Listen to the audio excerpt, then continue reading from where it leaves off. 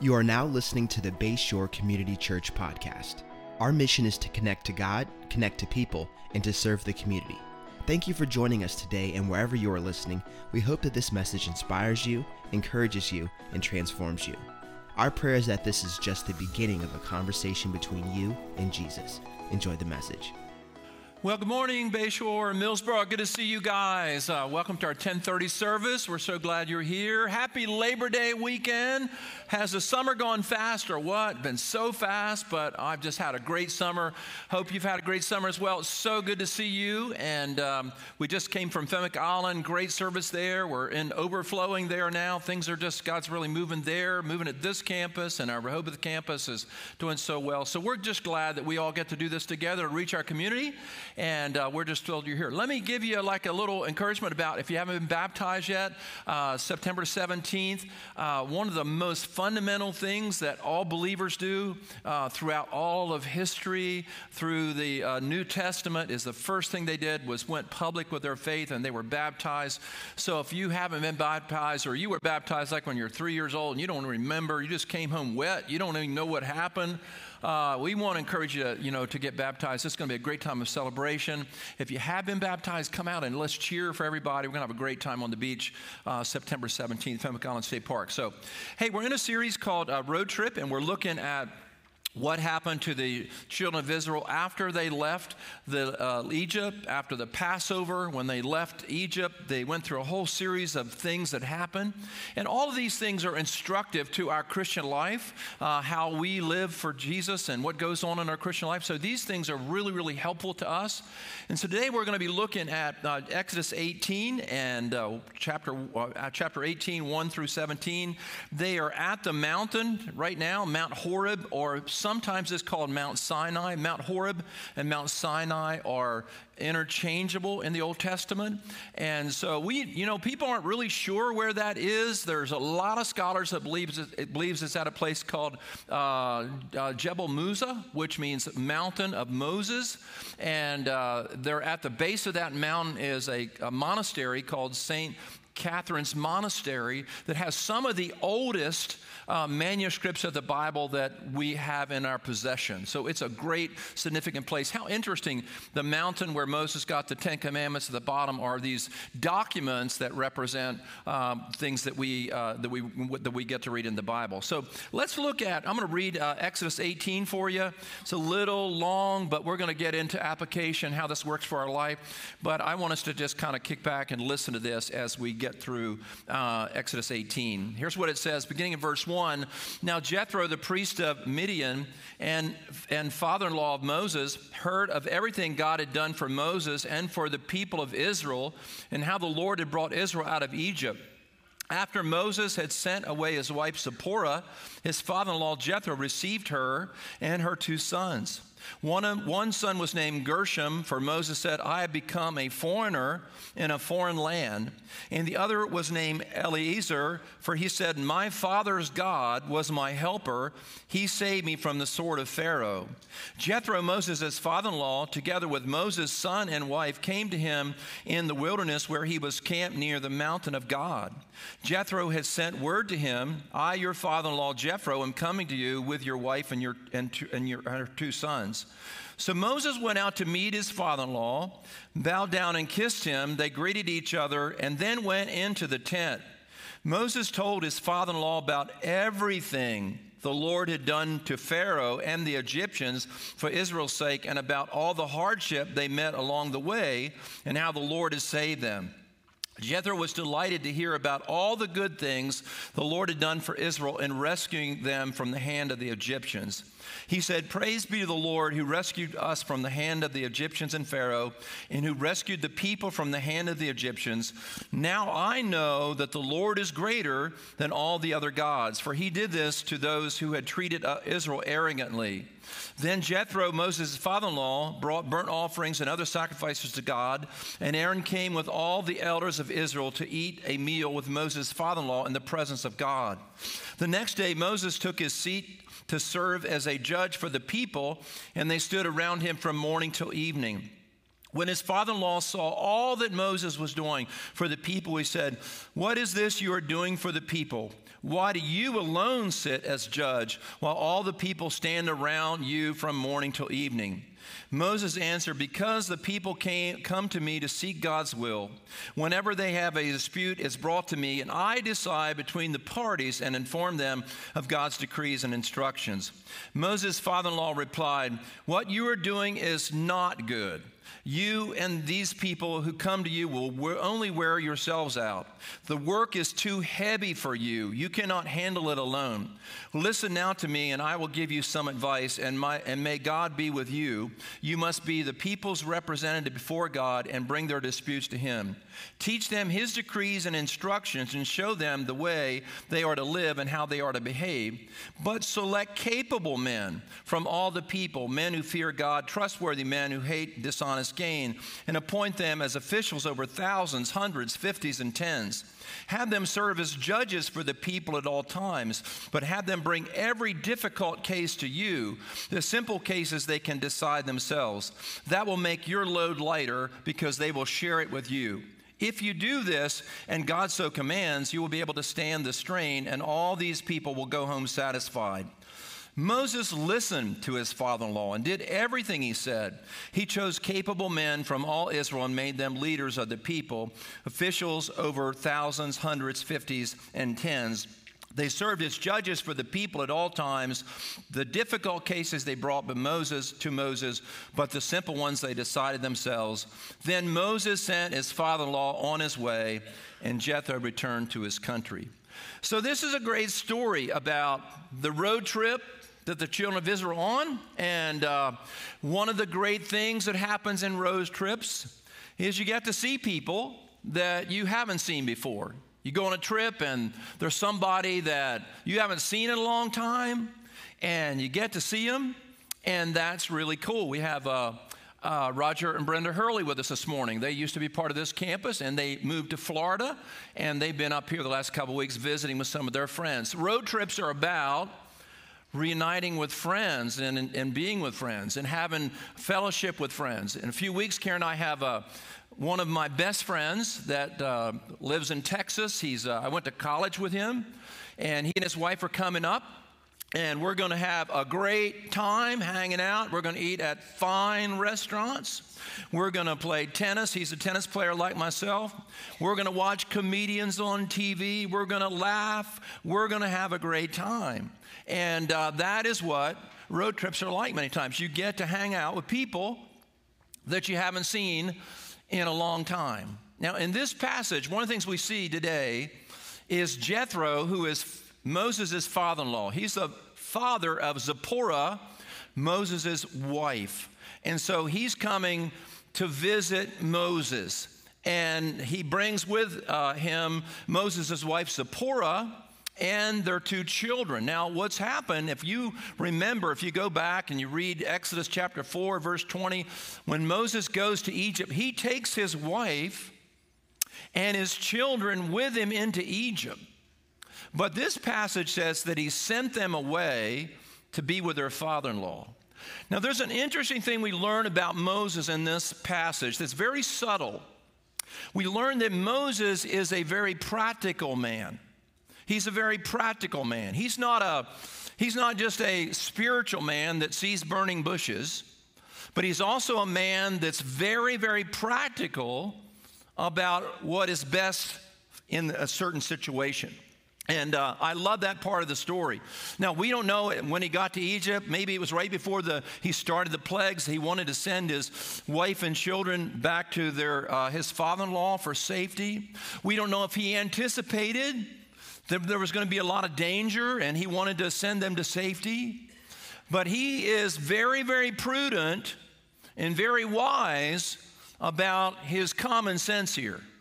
He realizes that it's not going to be safe for his wife Zipporah and for those children to be in Egypt when all this stuff happens between him and Pharaoh. So he makes an audible decision, a unilateral decision to send his children and his wife back to their father-in-law. And here's what I love about Moses. Moses is very conscious of protecting his family. He's very conscious of protecting his family. Great leaders always think of the welfare of their people.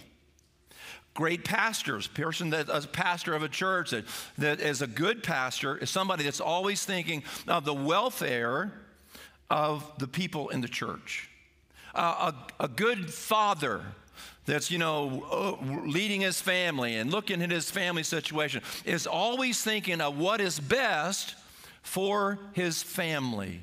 A single mom, she's in it by herself. I mean, she is raising these kids and she's working.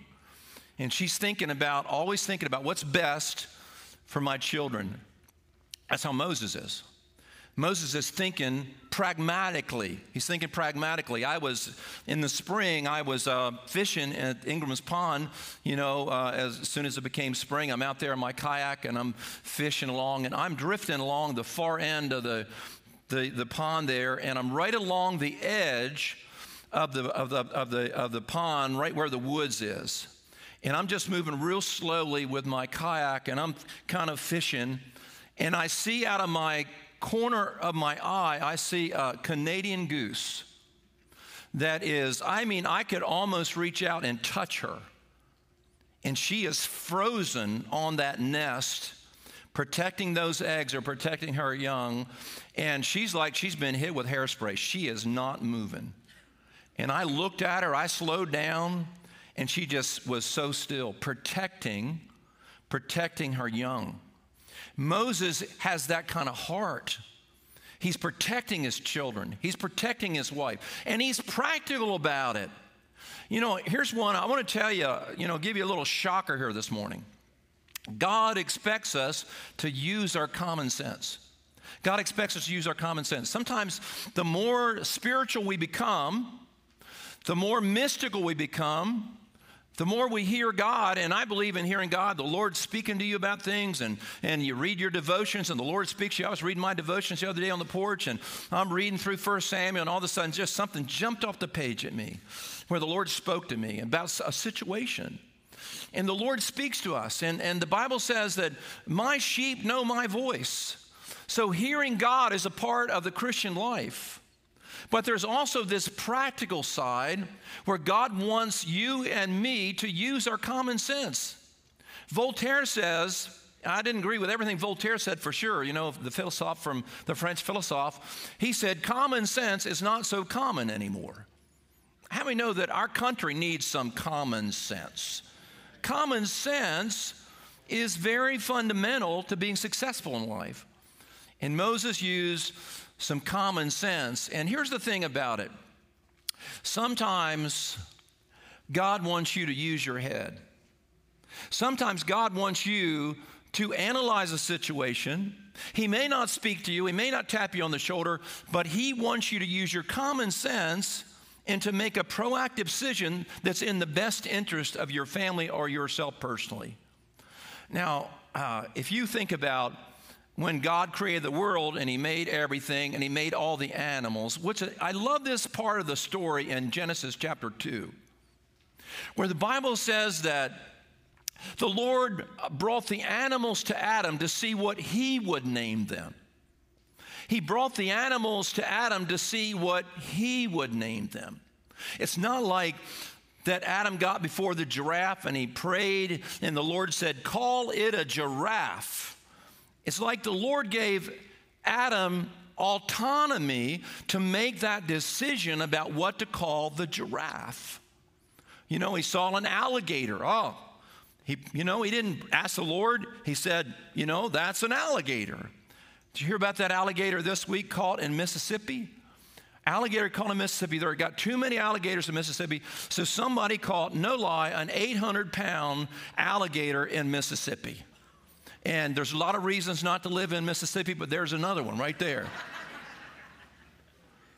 But Adam named the animals. God wants you and God wants me to use our common sense. You want to get a physical. You want to take care of your body. I played tennis with a guy one time. He was an older guy, and he hadn't been to the doctor, had a physical in 6 or 7 years. And I said, man, you need to get a physical. And how many here are over 55? Just raise your hand. If you're able to, just raise your hand right now. You want to use your common sense. You want to get a physical. You want to take care of your body. We had our kids over last night, and our grandkids, and my son Tim was showing me this guy on the internet that's eating all these vitamins and all this stuff, and this guy's goal is to live to be 150 years old. And we watched some of the videos. He looked pretty just not healthy to me. You know, I think he needs to eat a hamburger. But anyhow, that's my evaluation. But you want to take care of yourself. You want to prepare for retirement. If you're younger, you want to prepare for retirement. God wants you to trust Him to take care of you, but you want to use your common sense. The average American has $65,000 saved for retirement. $65,000. And that's not going to get you very far. You're going to have to retire and you're going to have to die quick. That's just how it is, you know. If you're younger, you want to get an education. Get an education. Learn a vocation. I have people come to me sometimes that, you know, real spiritual people, and they're in their 30s and they can't make a living. They can't survive, and we're praying for them to survive. They needed to use their common sense earlier, because your common sense tells you that a man's gift will open doors for him. If you develop a skill, if you develop a capacity to do something well, that gift, if you get an education or you learn a vocation, that gift will open doors for you. It's a principle. So we need to be practical. Listen, you don't have to choose between being spiritual or practical. You need to choose to be spiritual and practical. And in this story, we see Moses is practical. He is so practical. He makes a decision. We have no indication that the Lord spoke to him in a dream. We have no indication that the Lord spoke to him supernaturally. He looked at the situation and he sent his wife and his children away from Egypt. I'm going to tell a really stupid story right now, and I hope you'll remember it.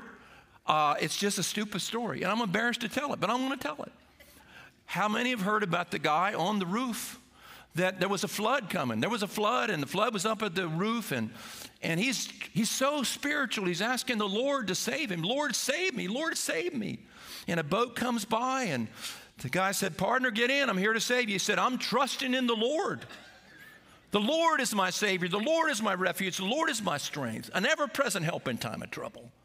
Well, the guy looked at him, mystically, and he just kind of went away. And another boat comes by, and same thing. Please, I'm here to save you. And he said, I'm trusting the Lord. Some trust in chariots, some trust in horses, but I'm trusting in the name of the Lord, my God. A little while later, a helicopter hovered over and let down a ladder.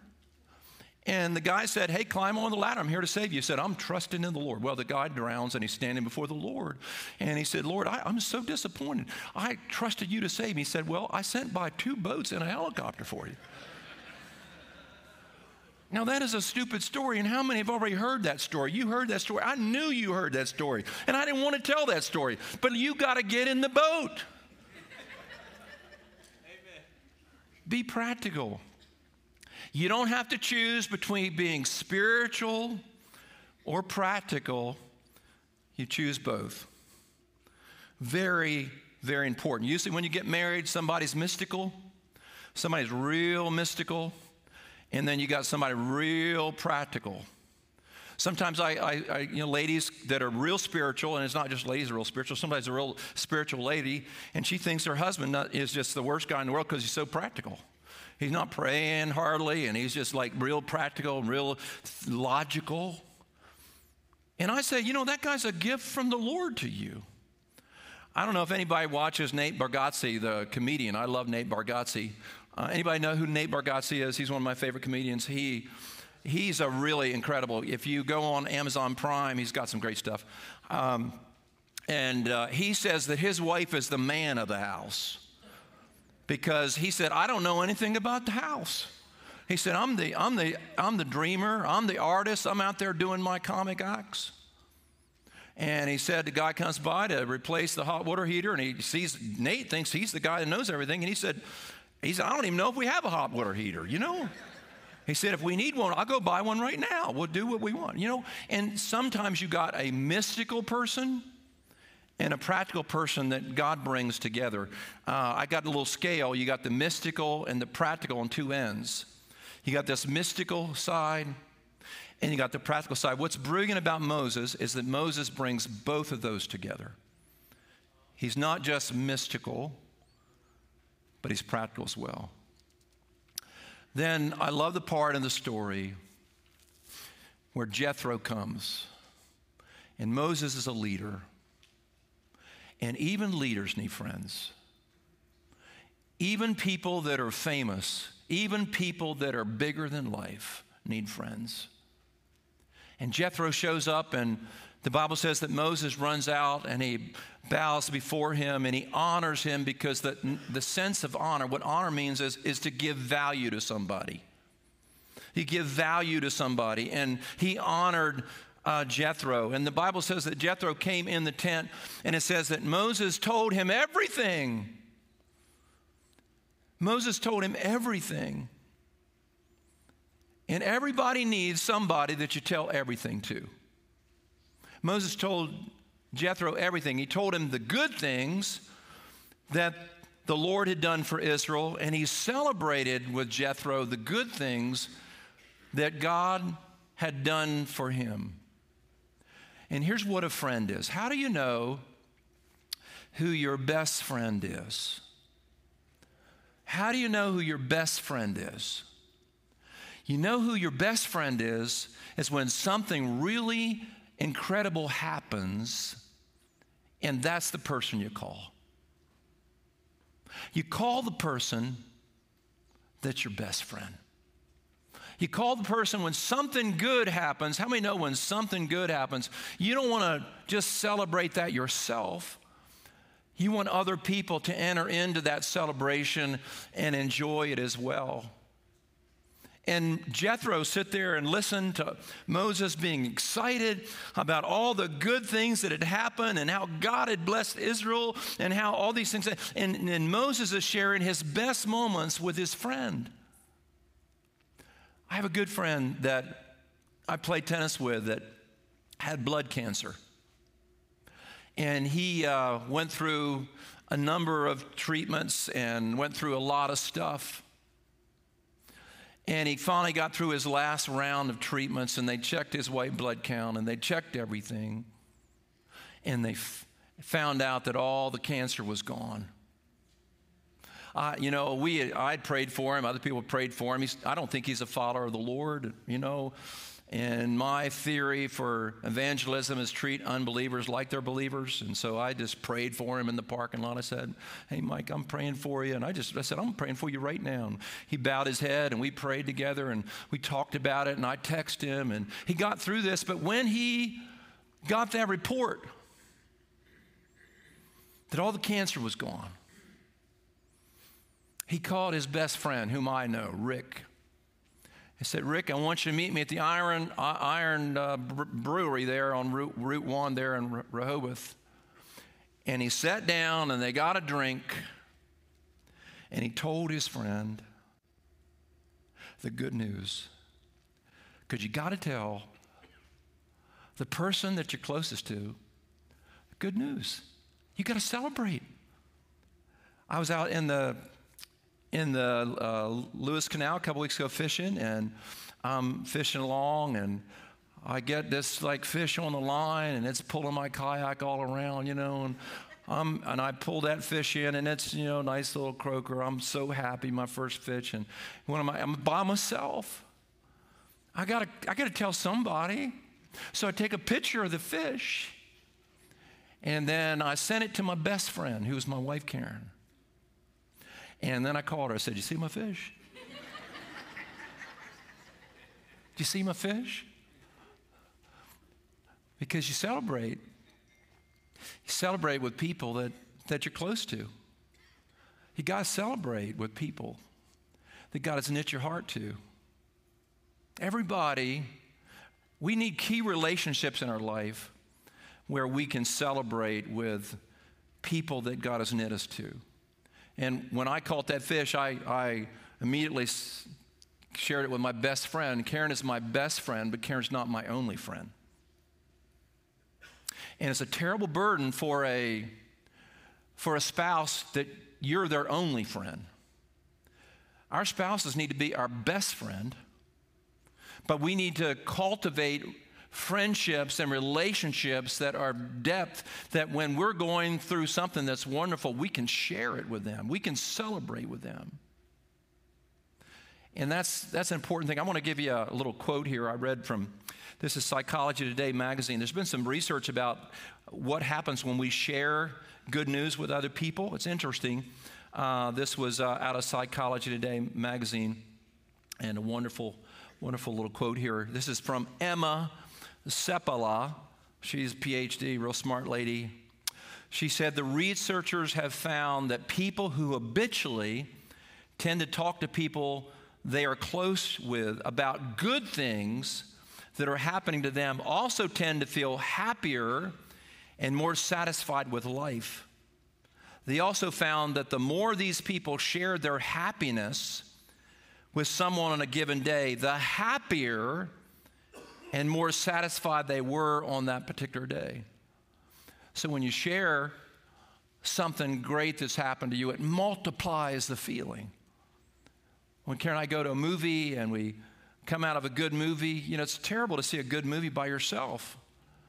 But if we see a good movie, we come out of the theater, and we're walking down the hallway there at Midway Theater, and we're talking about what we experienced.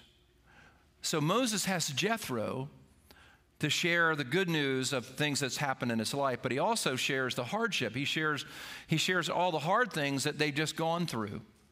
So when you think about his relationship with Jethro, it had the positive side where he shared the things that were really good, the things that were really positive, and they also shared the things that were painful.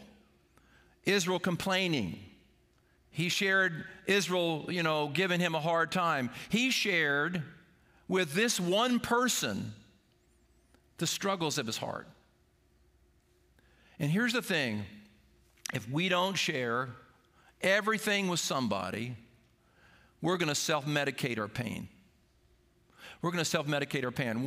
One of the things that we want to do at Bayshore here is to create an environment of small groups where people meet in huddles, where they meet in community, where they have time to be together so that we can not only celebrate our victories with each other, but we can walk in struggles with each other. And if we sort of put inside and process privately our pain without sharing it with anybody, that pain turns toxic. We become wounded inside, and then we will self-medicate. We'll drink too much. We'll take the drugs we shouldn't take. We'll look at pornography. We'll overeat. The reason that we self-medicate is because we haven't grieved in community. God designed us to grieve in community. God designed us that when we're struggling, we don't struggle alone. And Moses was able to share with Jethro everything that he was going through. And it says in the text, then Moses shared everything. Moses shared everything.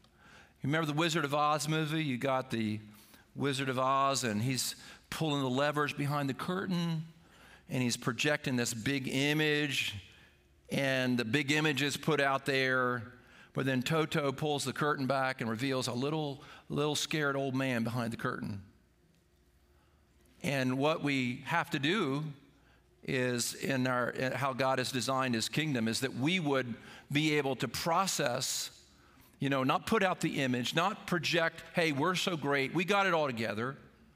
But Moses said to Jethro, this has been really hard. This has been difficult. So we shared that in candor. The last point of the story is that Jethro looks at the next day when Moses has all these people lined up to get his advice and get his counsel and to get his instruction. And Jethro looks at the long line. I mean, it's going on and on and on. And all day long, people are waiting to talk to Moses. And Moses is under the sun, and it's very difficult. And Jethro says to Moses, this is not good. This is not good. This is not a smart thing to do. You're doing all this work. And Jethro challenges Moses to change how he's operating. And one of the things we see in the story is that Moses takes Jethro's advice. Moses listens to Jethro. And here's the test of, the Bible says in Deuteronomy that Moses was the meekest man on the face of the earth. He was the meekest man on the face of the earth. You know what the test of meekness is and humility? The test of humility is when someone can instruct us and someone can challenge us. And if we bow up every time somebody challenges us, that's a sign that we don't have humility in our life. There used to be a pastor in our community. He used to kneel down and pray with people all the time. He was a wonderful man, loved him dearly. And he'd go visit a farmer in the field, and he'd kneel down in the field and pray, by the tractor. He was just a wonderful man. And people used to say, he's so humble. And I'd say, I believe he is humble. But I would say, the test of humility is not kneeling down in some pious position. That's not the test of humility. That doesn't prove humility. What proves humility is when somebody comes to you and corrects you, and someone says to you, this is an area that you need to work on, and you receive that. That is the ultimate humility.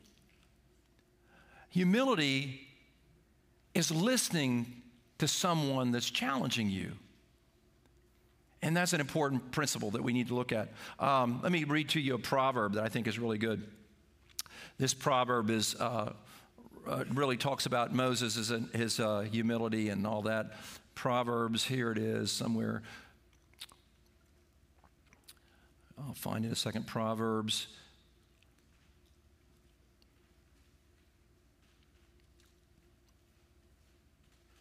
Well, it disappeared. The Proverbs is not here anymore. Here it is. Proverbs 9, 8 through 9. Listen to this. It's a wonderful verse. Do not rebuke mockers, or they will hate you. Rebuke the wise, and they will love you. Instruct the wise, and they will be wiser still. Teach the righteous, and they will add to their learning. Do not rebuke a mocker, or they will hate you. Rebuke the wise, and they will love you. Instruct the wise, and they will be wiser still. Teach the righteous, and they will add to their learning. So Moses, he listens, and his listening is what verifies that he's humble. And in our marriages, your spouse, you're married together, and you're trying to work out your marriage. One of the ways we can grow in our marriage is to walk in humility and realize that we have blind spots. Everybody has blind spots. And for Moses, he had always done it this way, and this was a blind spot for him. And it wasn't until, Jethro pointed it out that he was able to receive that. So that's an important principle.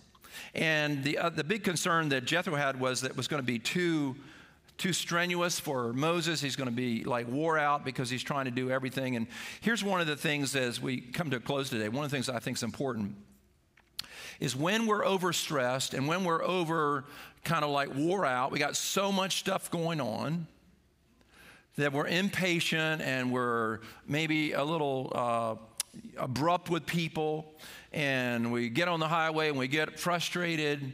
Sometimes our impatience has to do with having our schedules too full. We got too much that we're doing. And we got all of this responsibility. And sometimes when you are overcommitted like Moses was, he had all these things to do. The overcommitment is what led to his frustration and his stress.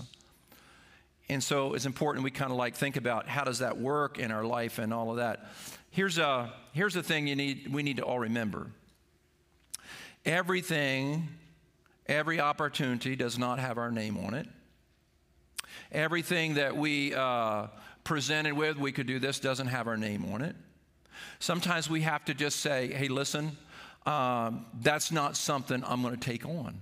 And sometimes we take on too much. And I bet if I asked you to raise your hand, how many have overcommitted at times? Some of you raise your hands. And that overcommitment kind of leads to all this frustration. And here's what Jesus said in Matthew 11, 28 through 29. He said, come to me, all you who are weary and burdened, and I will give you rest. Come to me, all you are weary and burdened, and I will give you rest. And how many have been weary and burdened? You could say, oh my gosh, I've been weary and burdened. Come to me, all you have been weary and burdened, and I will give you rest. Take my yoke upon you and learn from me, for I am gentle and humble in heart, and you will find rest for your souls. For my yoke is easy and my burden is light. Now, I think the primary meaning of this scripture is the law is heavy and grace is not heavy. But I think this has a second application where it says that my yoke, a yoke is something you would put on an animal for a particular task. And when you think about the yoke of the Lord, that means that the Lord has assigned something for you to do. And when he's assigned something for you to do, he gives you grace to do that. But if you've taken on all these other things that you're not supposed to do, you don't have the Lord's yoke, you have somebody else's yoke. Somebody else is putting that yoke on you, then you can have some difficulty with that. So my yoke is easy, my burden is light. So here's how it looks. Think about a Christmas tree that has presents all around the Christmas tree.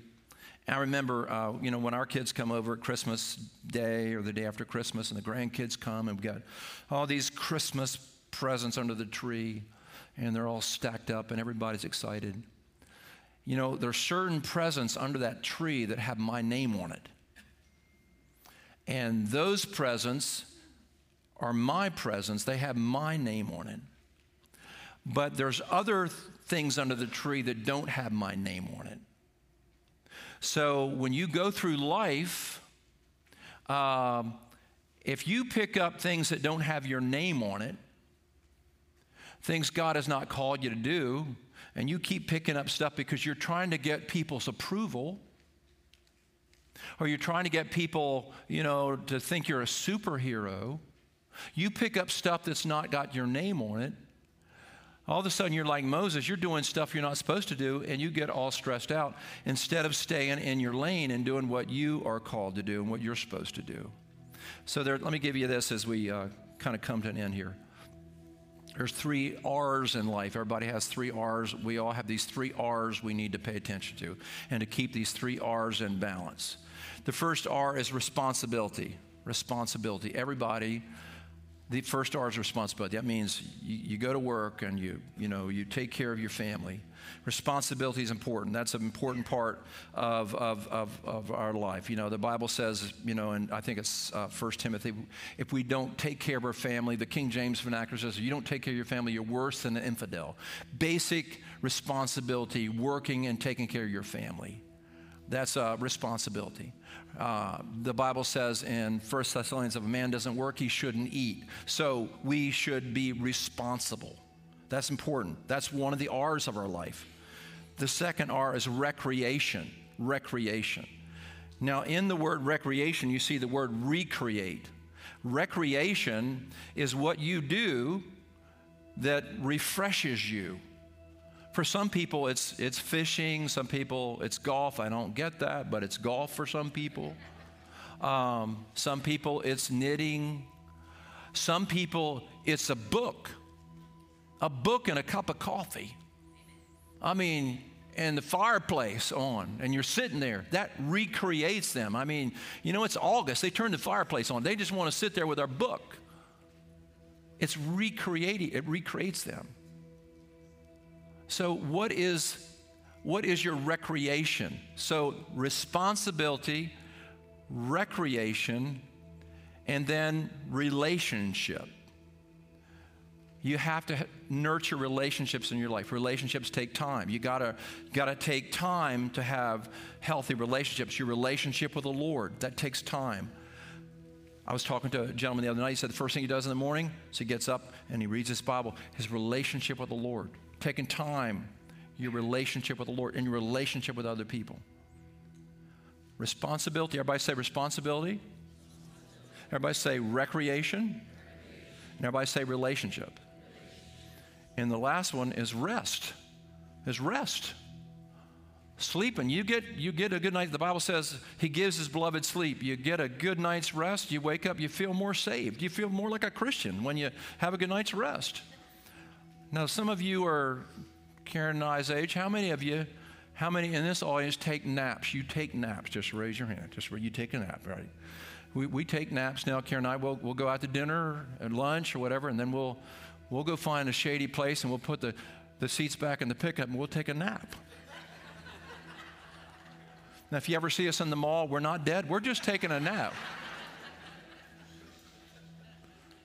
We're just taking a nap, you know. We used to go parking for different reasons, but now we go and we take a nap.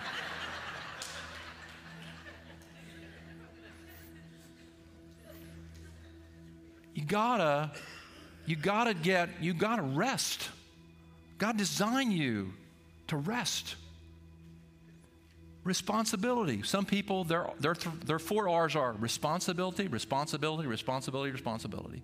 They work. And I'm telling you, people that do that have got something to prove. They're insecure. I got to prove something. Responsibility is just one of the R's. Then recreation, having fun. Then you got relationships. Takes time. People, you got to take time for relationships. And it's a refreshing part, and then you got to take care of rest. That's part of it. So God said through Jethro, Moses, you're doing too much. You gotta scale down. You gotta do less. Because sometimes our spirituality, it's not that we don't love Jesus, that we're so impatient. It's not that we don't love the Lord. It's just because we are overstressed and we need to take some rest. So the first R is responsibility. Everybody say responsibility. The next R is recreation. Say recreation. The next R is relationships. And the fourth R is rest. Keep those things in balance. And some of you have heard me tell my story. My story is a number of years ago, I was very, very stressed, and I was overweight. I was heavy. I was stressed, and one Sunday, I came here to preach, and I think it was in October, and I came to the podium that day, and as I walked to the podium, there was a wire, and I tripped a little bit, and I kind of came forward, and I caught myself, was able to go on, and I went and I started preaching, but in the middle of my sermon, I found out there's certain words I couldn't say after a while. And I just thought, I'm having a bad day. This is just a bad day. It's awful, I can't hardly speak. And then Pastor Jeff comes on the stage. Pastor Jeff comes up here and he puts his arm around me and he whispers in my ear and he says, Karen said, get off the stage, something's wrong with you. Now, Karen had said things were wrong with me before, but she had never done that publicly. And so I got off the stage, and they took me to the hospital in an ambulance, and it looked like maybe thought I was having a stroke, but it turned out to be Bell's palsy. And if you ever had Bell's palsy, you're hideous looking. I was hideous looking. And so I had to tape my eyelids shut at night to go to sleep. You have that thing going on, your eye dries out. And for 6 weeks, I didn't come to church. And I just walked and prayed. Just walking and spending time with the Lord. And I couldn't come to church because I couldn't look at people and they couldn't look at me. It was a big problem, And one day I'm walking and I hear the Lord speak to me. And the Lord said, you don't have to score all the touchdowns. You don't have to score all the touchdowns. And at that point, I changed my life. I decided I'm going to lose weight. I went to Weight Watchers. I cut down what I did. I knew I was called to do certain things. People come to me and they'd say, hey, Pastor Danny, I think we ought to start this. And I say, may the Lord bless you. I bless you to do that because I'm not going to do that. And I started setting boundaries. How many know that boundaries will save your life? setting boundaries. And it's a wonderful place to be, to do what the Lord has called you to do. I want you to lift your hands up. I've gone a little over today. I apologize. I'm a little longer than normal, but would you lift up your hands and let the Holy Spirit minister to you? He's called you to live in peace. He's called you to live in prosperity. He's called you to be practical. Use your mind, use your brain. Be smart about how you live life. God is with you. He's going to bless you. Father, as we start a new season, we're coming into the fall season. This is a new season. This is a new quarter of our life. And this is going to be a quarter of peace. Help us to get our priorities right as we start into the fall. Help us to say no to things we need to say no to. Yes to the things we're supposed to say yes to. Help us to put on your yoke and put off yokes that don't belong to us. And I pray your peace on this amazing congregation as we go into this week. We thank you for loving us and taking care of us in Jesus' name. And everybody said, amen and amen. Thank you so much for joining us on the Bayshore podcast. I want to encourage you to take this message you just received and allow it to go deep into your soul and let Jesus do the deep work that only he can do. A special thanks to everyone that gives generously to Bayshore. It's because of you that this ministry is possible, creating life change all over the world. You can be a part of spreading the message around the world by going to bayshore.online and clicking Give. For all things Bayshore, visit bayshore.online to find out what your next step may be. You can subscribe right here and share this podcast with your friends and family. Thank you again for listening. God bless you.